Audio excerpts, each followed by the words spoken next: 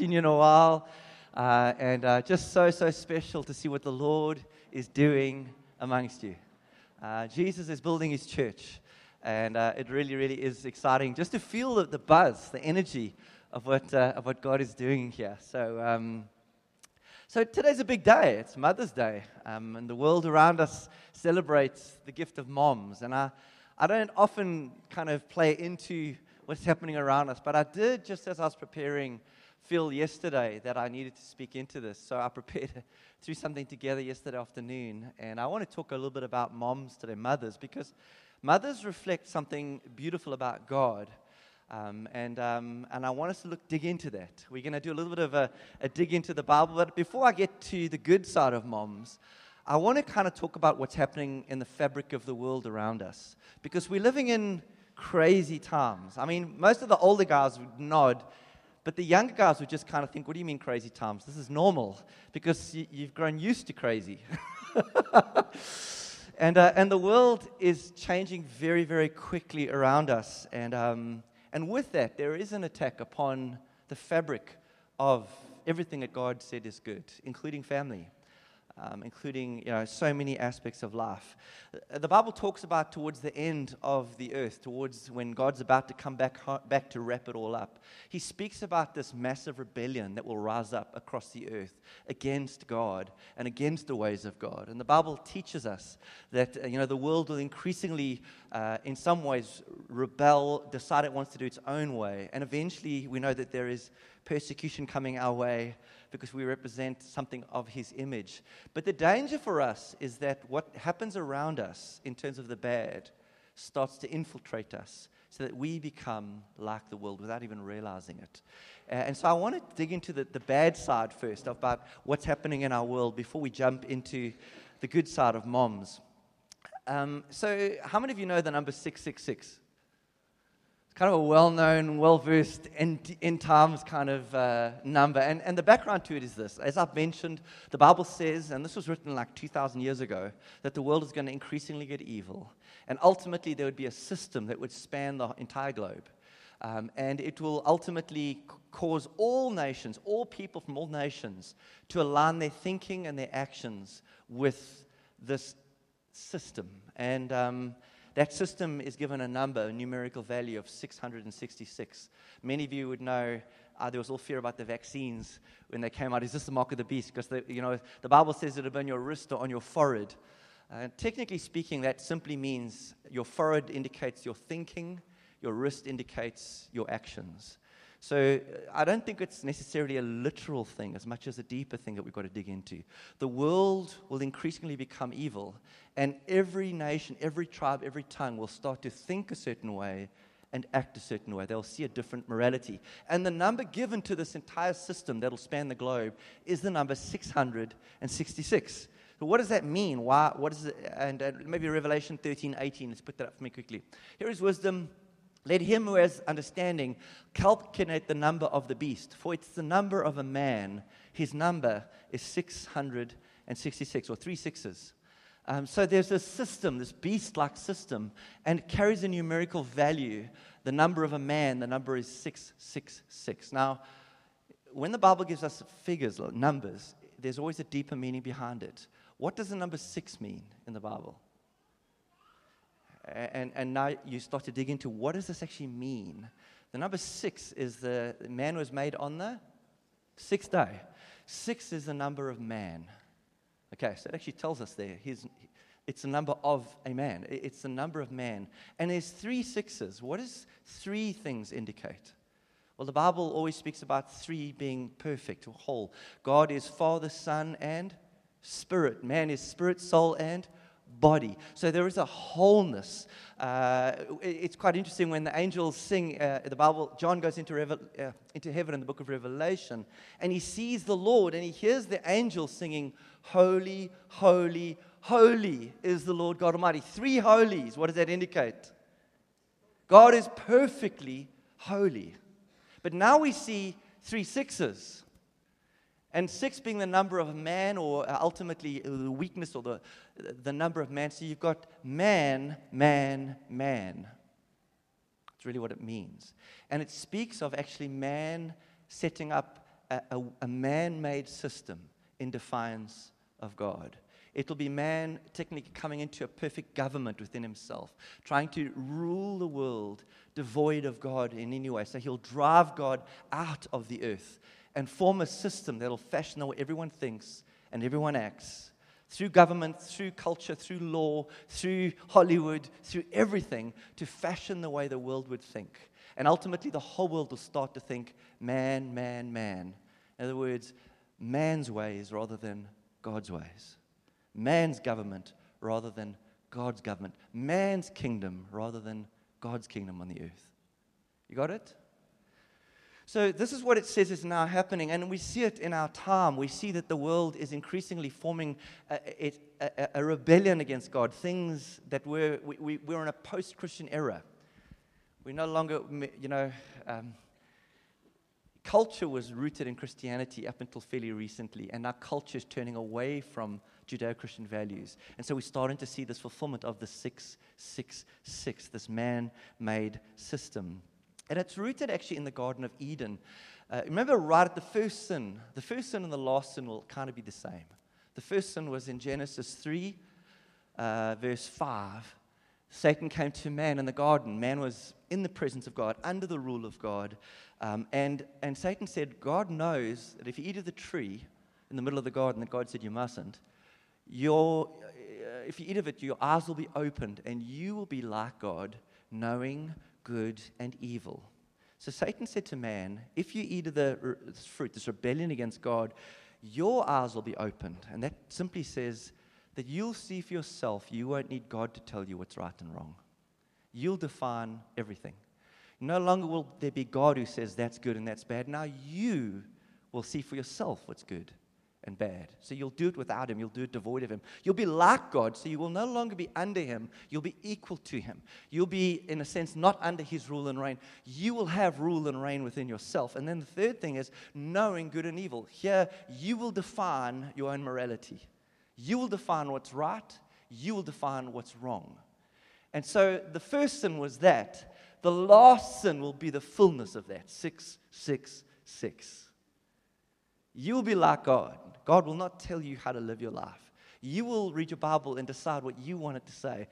The Bible even warns about in the church, in the end times, people gather great numbers of teachers to tell them what their itchy ears want to hear. So you've got this system that's now even into the church that we want God on our terms. We want to define how we live our lives. We want to define our own morality. We don't want to live under the rule of God. We don't want to trust God when he says that's bad or that's good. We want to find it for ourselves, and we'll decide whether it's good or bad. I wasn't going to do this, but I had a little thing on Facebook about 2 days ago. A surfer in Melkbosstrand, a friend of mine, posted a picture. He's not saved, obviously. Could you put that picture up for me? I wasn't going to go there, but why not? Why not? This is a great illustration. And remember, the Bible says the devil manifests as an angel of light. He comes in what looks as good, but he's a deceiver. Philly, it's lucky to see you, bro. You got the legend with you. It's all family. So there's a picture of a pregnant mom. Is it ever right to stone a bride to death because she's not a virgin? And that sounds pretty gnarly. Is it ever right to kill a woman who's pregnant for any reason? God thought it was. In Deuteronomy 22:20-21, talks about if you find a woman, she marries, and then after she's married, it's found that she's pregnant. So she's had sex with somebody else. If, however, the charge is true and no proof of the young woman's virginity can be found, she shall be brought to the door of her father's house, and there the men of her town shall stone her to death. So in the Old Testament, God's establishing a kingdom. He's establishing his rule and reign. And he says, in the Old Covenant, in Israel, if a woman is pregnant, marries a guy, and he finds out, whoa, you're pregnant and it's not from me, and he can prove that, then the woman needs to be taken and stoned to death, even in her pregnancy. And so the heading, obviously at the bottom, I think it is Bronze Age baloney. So the Bible is Bronze Age baloney. And obviously what kind of a good God would do this? And it is kind of like even some of you are going, whoa, that is pretty gnarly. Some Christians say, well, that was the Old Testament God. He was this nasty God. The New Testament God is so much nicer than that God. But actually, you don't understand the ways of God. If you think that, it is the same. We know that Jesus died on the cross, fulfilling all the sins that have ever happened. So we don't carry juristic or government like Israel did. They were a nation. They were law with themselves. We don't have the right to kill anyone. So we don't stone girls that are naughty anymore. But how do you answer that? And the answer is quite simple, and I'm going to read my answer. You see, this is man shaking his fist at God and saying, you're immoral, you're unjust, and finding a reason to accuse God of being wrong, and therefore we are right. We know better than him. When is it ever right for God to do that? How could God even say to do that? God must be false or evil, and we know better than God. That's really what you're going to, if you follow the logic, that's where you end. Unless you look at it from an entirely different lens. And see, this is the problem. We think we have the knowledge of good and evil. Our eyes are opened. So we try and make up our minds for ourselves that we don't see truth as it is. So my answer to him on Facebook was this. He asked me, we got backwards and forwards, and ultimately asked me, so how do you answer that? Simple explanation is that God values human sexuality as a sacred, beautiful thing, to be treasured and treated as holy, kept for one partner in marriage. This may seem strange to a generation who believe they can live as they want without extreme consequences. But from my perspective, having lived as I wanted for many years without boundaries and paying later with the destruction of my soul by my actions, I found that God was wise with the boundaries, and I found genuine life once I began to live within them. This law, implying that sexual promiscuity, while seeming fun and innocent, is extremely soul-destroying and damages humanity internally so badly that an extreme safeguard or law is given to protect human dignity and value. In other words, to us, it doesn't seem that bad to have sex before marriage. I love him, he loves me. But God says, if you do this outside of the way I made you to do this, it may seem fun in the moment, but it will corrupt and destroy you internally. It will ravage your soul to the point that it'll be worse than death. So I'm putting a very strict boundary. If you cross this boundary, and I'm wanting you to know how dangerous sin is, he's actually protecting human dignity and value. Do you get that? You see, but what happens is the world begins to fashion and our thinking, and we fall into the sin of Adam and Eve, and we ultimately will push God out of the garden and say, we will rule and reign the way we want to do this. And this thing, unfortunately, this anti-God system is coming at the church mainly through the number 666. It's human rights-based values that are now being forced on us that seem right. We've had race issues. We've had the whole race wars, which have been, all over Facebook, and we've had gender and LGBTQ plus. And please understand, people, we don't make war against people who are sinners. We know that we ourselves are still sinners. But we know that those things lead to death. So we're not sitting there poking our finger saying, you guys are a bunch of sinners. We're calling people out and saying, don't believe the lie. Don't believe that these things, they're offering you what seems like life, but they'll destroy you, because we've learned that God knows better than we do. And you're saying, no, but I don't trust God. I want to experience for myself. I want to know. I want to have a sex change, because until I have a sex change, I'm not happy. And we're saying, you do that, you'll lose more of yourself. And that's backed up by the facts. More people commit suicide post than before they've had the sex change. It doesn't fix your soul. Jesus said, if you try and find your life in your own strength, you'll lose it. But if you lose your life my way, you'll find it. And so you've got this war happening, and we're right in the middle of it right now.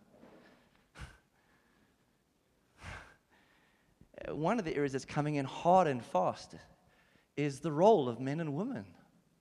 I mean, I was in the Isle of Man, which is in the UK recently, and I saw a billboard on the side of the road by the government in England.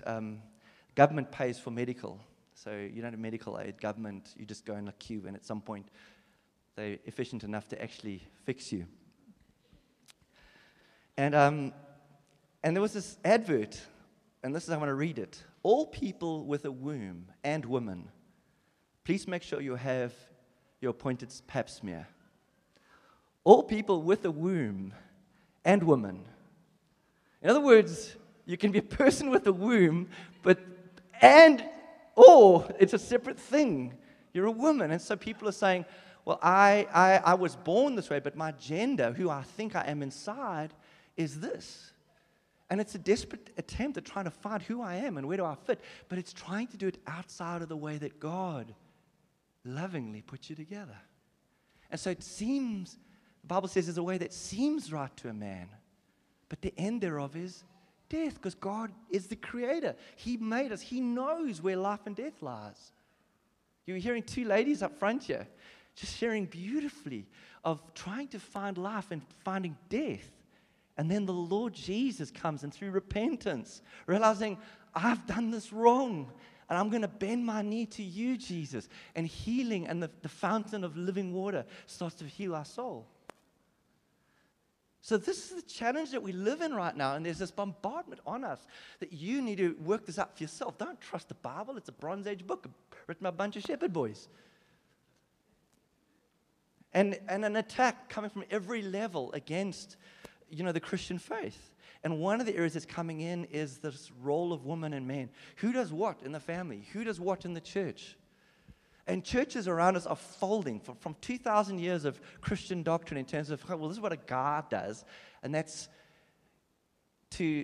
actually, we're all the same. There's no longer difference. Women can do exactly what a man can do, and a man can do exactly what a woman can do. So if she can, why shouldn't she? So why can't a woman be a pastor or an elder? Why can't she be the head of her home if she's cleverer than her husband or better leader than he is? Because surely they say scriptures like, in Christ, there's no longer male, female, slave, free, but they forget that scripture is talking about in salvation. We're all saved by Jesus. But in the New Testament, still, the Bible speaks about the husband being the head of the home. Christ is the head of the church. So you've got this paradox right now, and a lot of these things will seem unfair to us. People will leave churches because how can you're demeaning women, you're patriarchal, and can I just say, that's like a swear word now, it's actually a Bible word. But we distort the fabric of what patriarchy means. Patriarchy is a good father. The Bible says a husband even must lay down his life for his wife, putting her first in all things, because she is the weaker of the two. And when it says weaker, obviously physically, normally that is the case.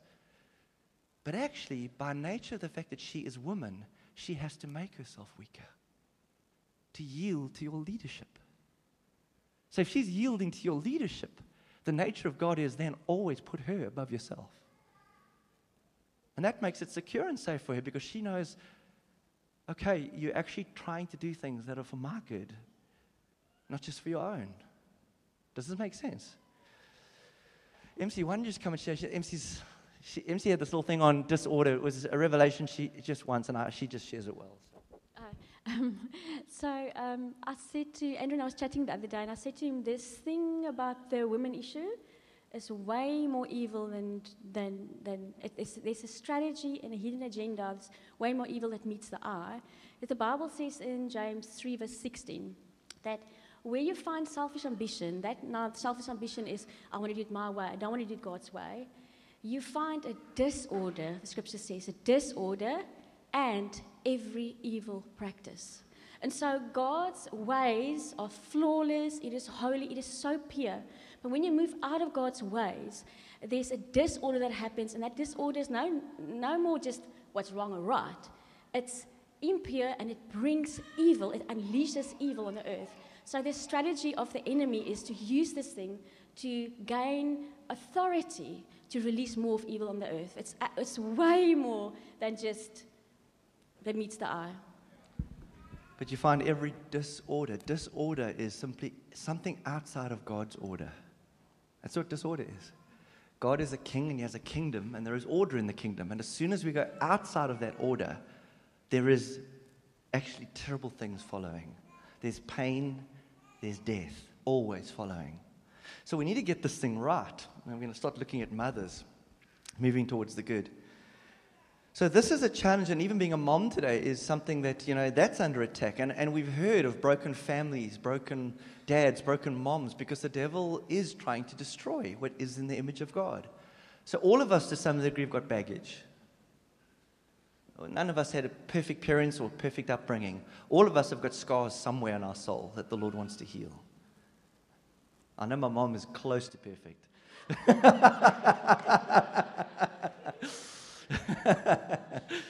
It's the naughtiest mom in the whole church.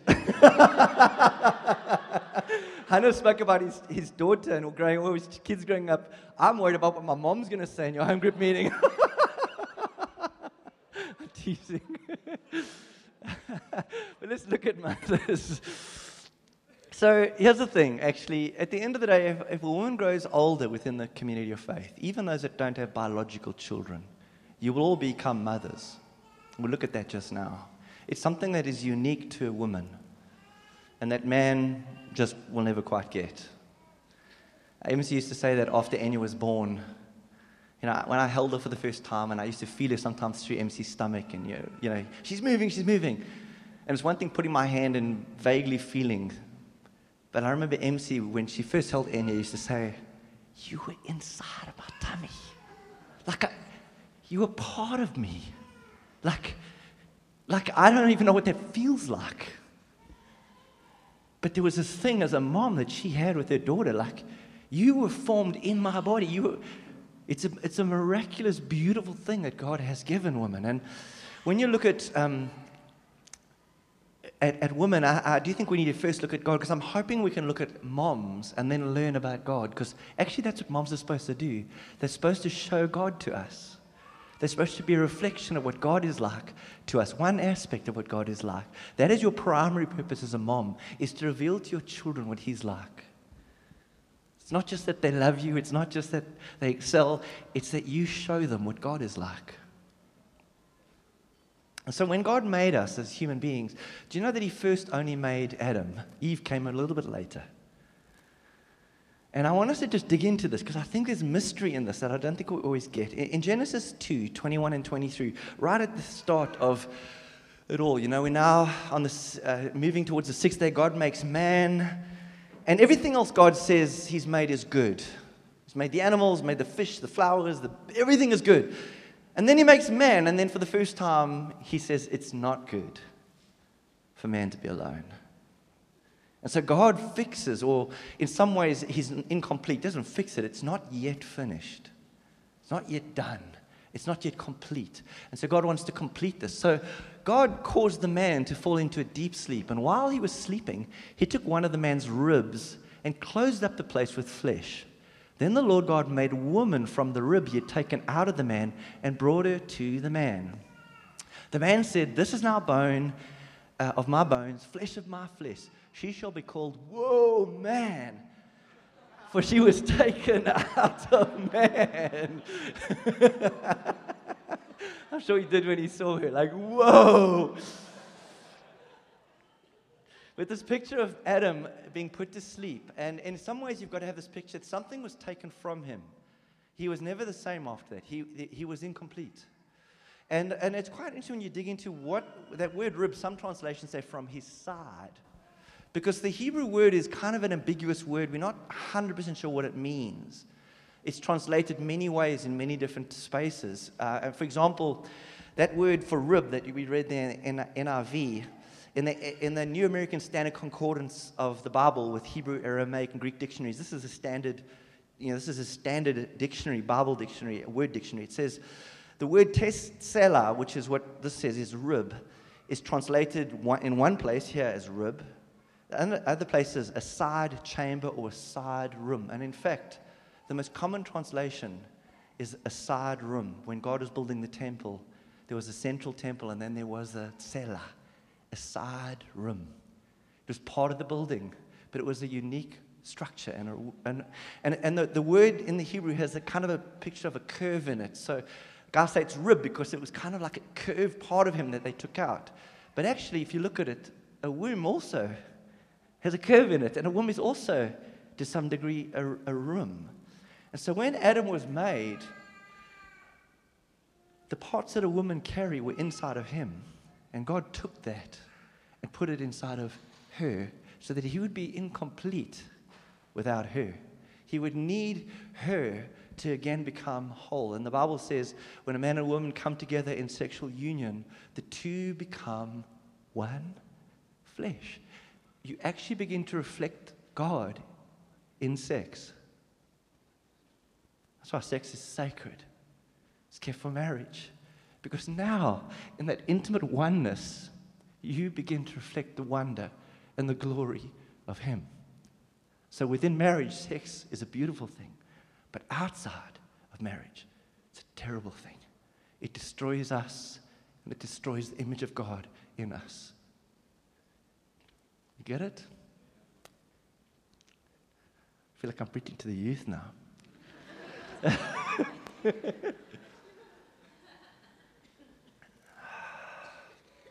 It destroys you, man. Listen, I've followed sin. I lived sinful. It's so much fun until it catches up with you. It took me years to try and fix the mess that I'd made of my life. Don't believe the devil. He's a liar. He comes to steal, kill, and destroy. He'll kill you and destroy you.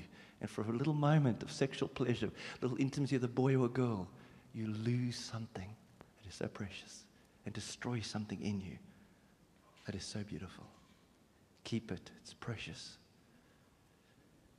So, woman is taken from man, and in some ways, man will never fully be able to reflect. I don't look fully like God now.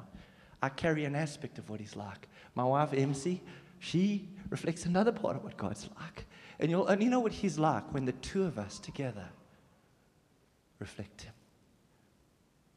Does this make sense?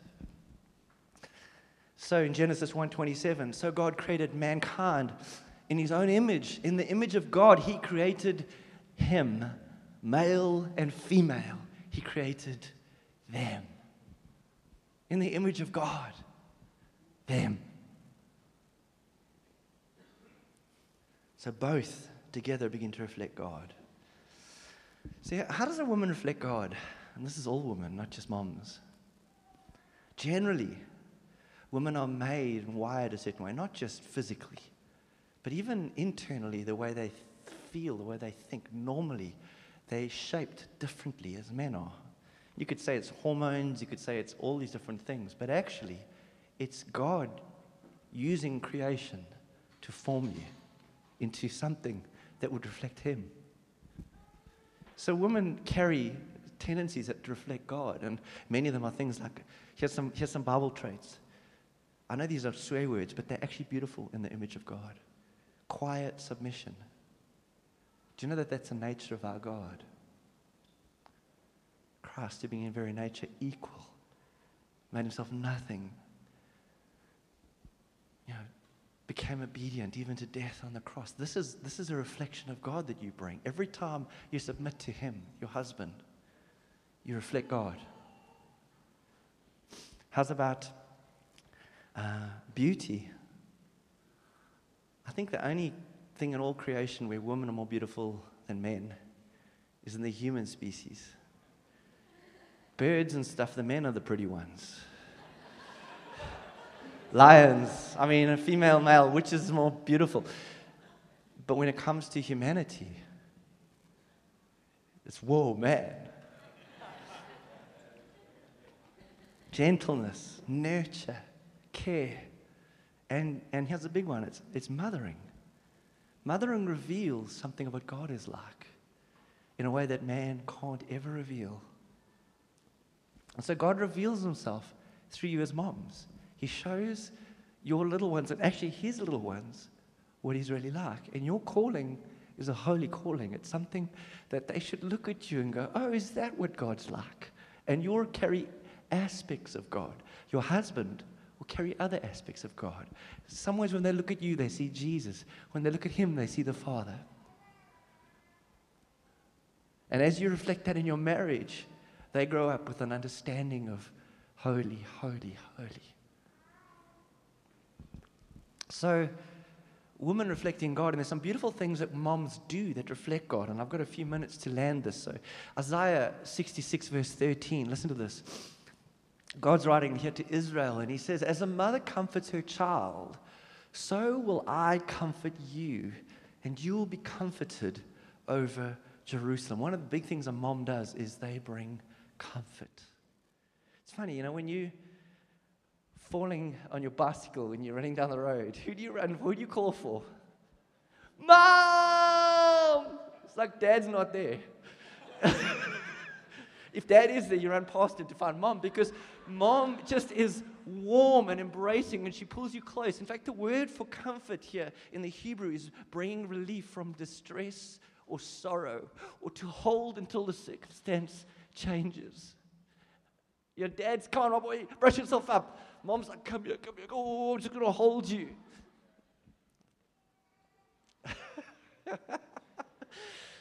And that's something that God put in mom, because God is both a mother and a father in this sense. He reflects both within himself. And so he says here, like a mother comforts you, so I want to comfort you. I want to hold you until the circumstance changes. Hearing these two ladies just share and realizing just our brokenness sometimes. That sometimes the scrapes on our knees weren't near as bad growing up as the scrapes in our soul. And God sees. He wants to come. He wants to hold you and comfort you until such time as the pain goes away. And that's a lesson that we need to learn, that we can run to him, and he is gracious and kind and compassionate.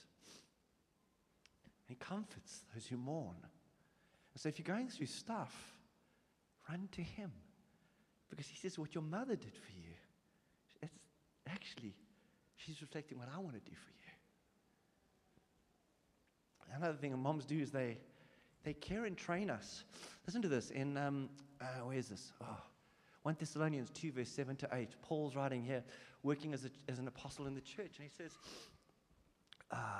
like a mother, that middle part there, like a mother caring for her little children.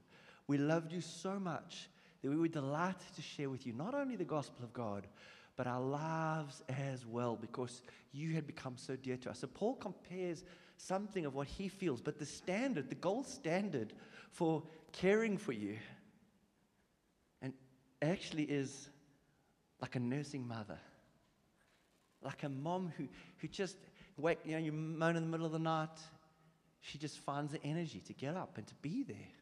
Dad's acting like he's sleeping and thanking God that he can't provide milk.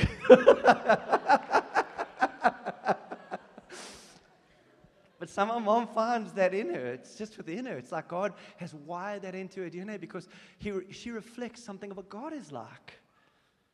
And care and love and attention is something that moms bring that dads can't do. I heard an amazing story. It's a true story. In August the 3rd, one Saturday morning in 2019, there's a shopping center in America called Walmart. It's like our Checkers, but better. And I've been there. It's awesome to get left there for a day or so. But this guy walked in with an automatic weapon and opened up on a bunch of people and killed 20 people on Saturday morning. One of the families that died was a husband and a wife and their 2-month-old son. They dropped their daughter off at cheerleading practice, drove to Walmart to buy stuff for school for her. While shopping, this guy opened up, and what they found, and this is what the report said, they found, based on the mother and the baby's injuries, that the little baby Jordan died, or that mom died, shielding her baby. He pretty much lived because she gave her life. In other words, bullets are flying.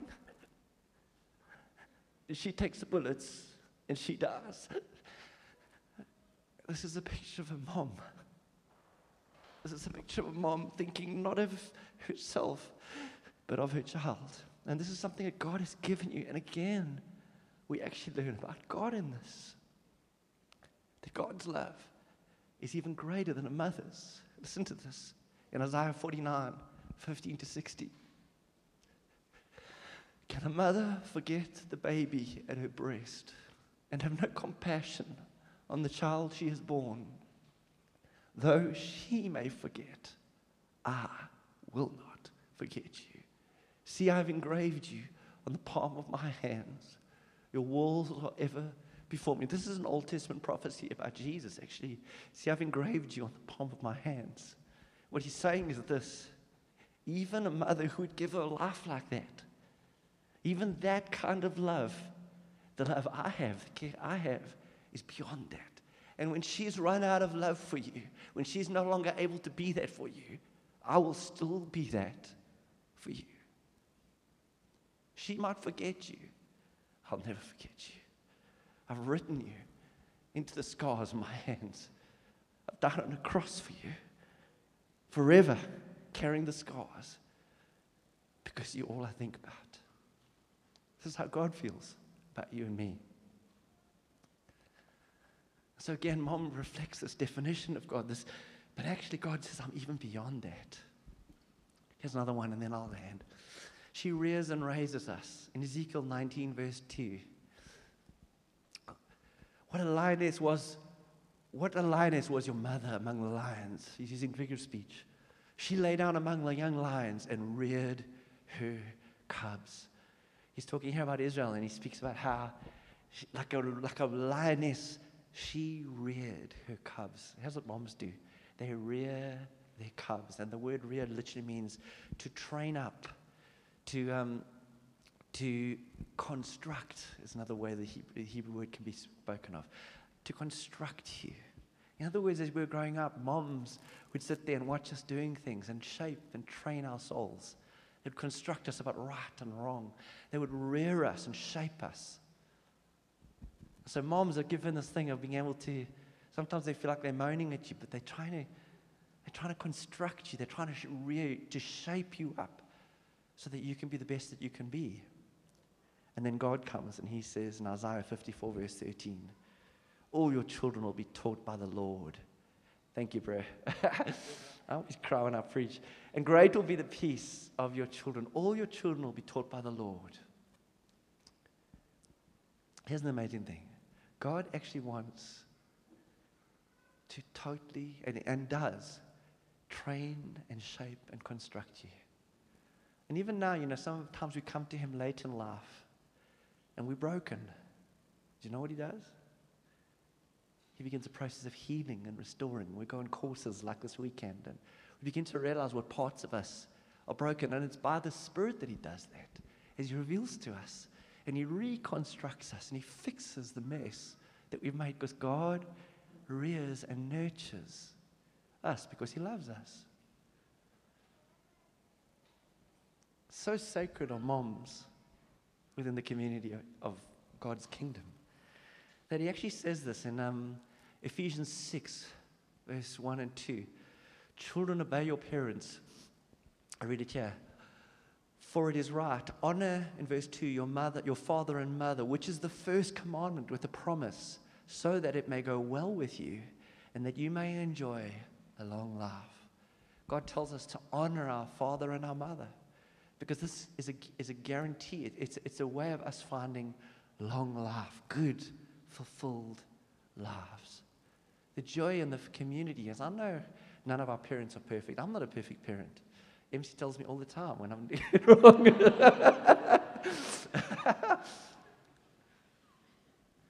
It's really hard being a parent, isn't it? I mean, you're doing your best most of the time, but it's every now and again you're like, oh my goodness, I messed up there. Oh my goodness, I'm being too hard. Oh my goodness, I'm not being hard enough. It's like this. But here in the faith community, we honor our parents. We love them. We love our moms and love our dads and submit to them. But the amazing thing is some here might not be moms biologically. And I know inside of, I think every lady, there's a deep yearning to have children. I've even chatted with single ladies who are now feeling they're getting on and they're not getting married for some reason. And they're going like, I feel like I want to adopt. Is that okay? Because I feel like I want to nurture something. It's like this innate desire that I have. It's a desire that God put there. And sometimes you can adopt. But actually, you stick around long enough in the community of faith, every one of you ladies will become a mom. Because in 1 Timothy 5, verse 1 to 2, it says this: treat younger men as brothers, older women as mothers, and younger women as sisters with absolute purity. What happens in the community is as you keep pouring your life out, is that you become a mother to a broken generation coming in. And they're coming out of divorced homes and broken backgrounds, and they don't know what it is. And you welcome them into your family, into your life. This is why church is not Sunday. Church is everything. We are the family of God. We are the community of faith. And we have mothers among us. And our children grow up with many moms and many dads in that sense, because actually they're exposed to others. And so if you're a mom or a lady, part of your calling is to be a mom to those around you, to love and to comfort and to nurture and to rear. And for the young among us, we're to look at you as mothers and to honor you with absolute purity, because you reflect to us an aspect of Him. So I feel like in closing, we've looked a little bit at motherhood, but actually it is a beautiful thing that God's given you. You are a woman, and God made you a certain way. And I know some of us might be struggling with that, and how do I fit, and where's my worth? God says, I made you, and it was good when I made you. And God says, I called you to reflect a part of me, to show myself to you like this, and then for you to reflect that to others. And so in closing this morning, I know we're going to get the kids in. Boren spoke about, where are you, Bori? Is he getting them now? Bori spoke about doing some with the kids for moms. But moms, I want to say this: you are a gift to us, each one of you. And you do shape and train us. I think my mom often, I've heard her say sometimes, what did I do right? There was a time when she said, what did I do wrong? But but there is a sense. And the other day my daughter was at a thing at school, and she won this gold medal, whatever, prize for singing. Wish it was a medal, yeah. And my mom came up to me afterwards and said this: doesn't it feel good to see your little one excelling? As a mom, as a dad, doesn't it feel good to see your little one excelling? Here's the thing: in the Lord, when you excel in holiness, God says, doesn't it feel good to see you excelling in your faith? Because He, in some ways, reveals what He's like through moms. And so we do want to honor you as moms today. And even the ladies that have never had biological children, don't miss the calling that God's got for you. God made you woman. And as a woman, you're called to reflect something to others. Some of my most powerful years growing up as a young Christian were older women in the faith that took some of us young men and women under their wings, brought us into their homes, made food for us, which we loved hanging out at their homes, and taught us. I was baptized in the Holy Spirit and spoke in tongues for the first time through a spiritual mom. It was explained to me how it was by a spiritual mom. I was formed by spiritual moms.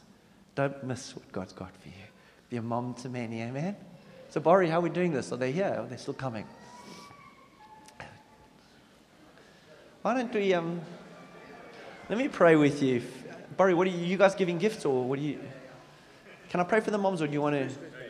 I want to pray for the moms. All right, so let's get the kids in. And okay, why don't we close our eyes and bow our heads?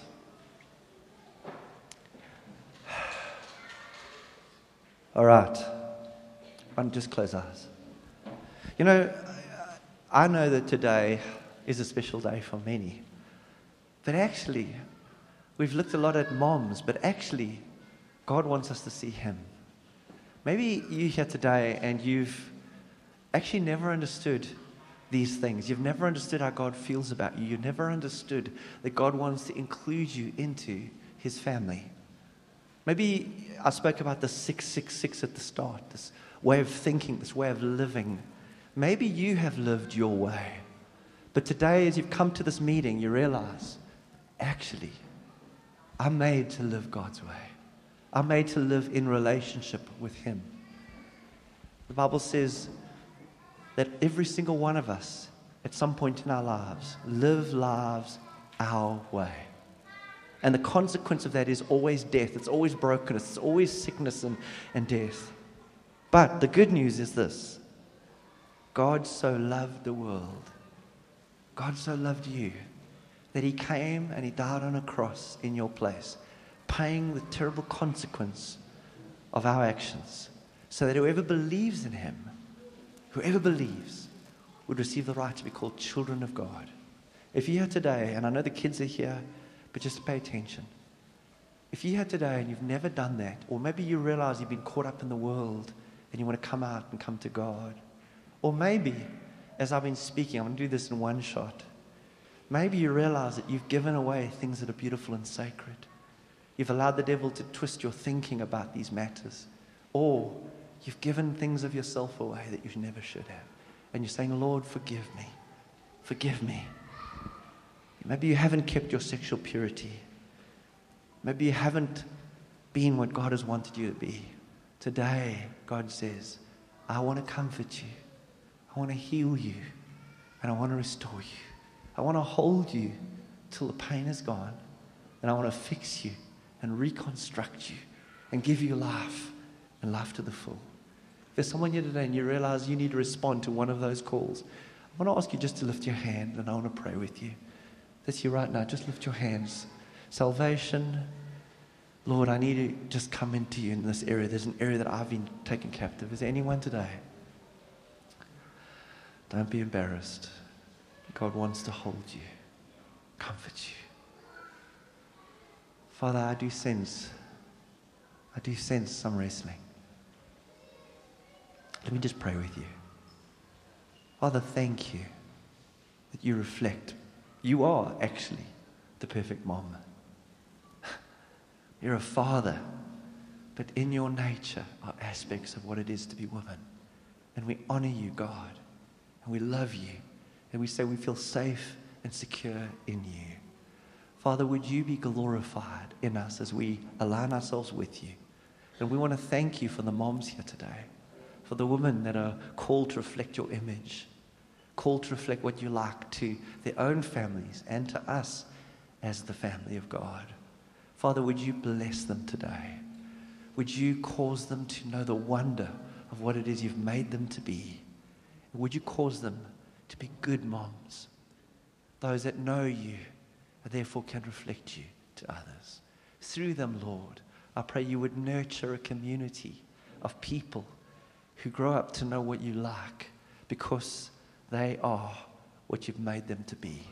And I pray they would come like mothers among us, to care and to love and to nurture, to reach out of their own comfort zones and to be to the faith community what you have called them to be. Bless our moms, Lord, we pray. In Jesus' name.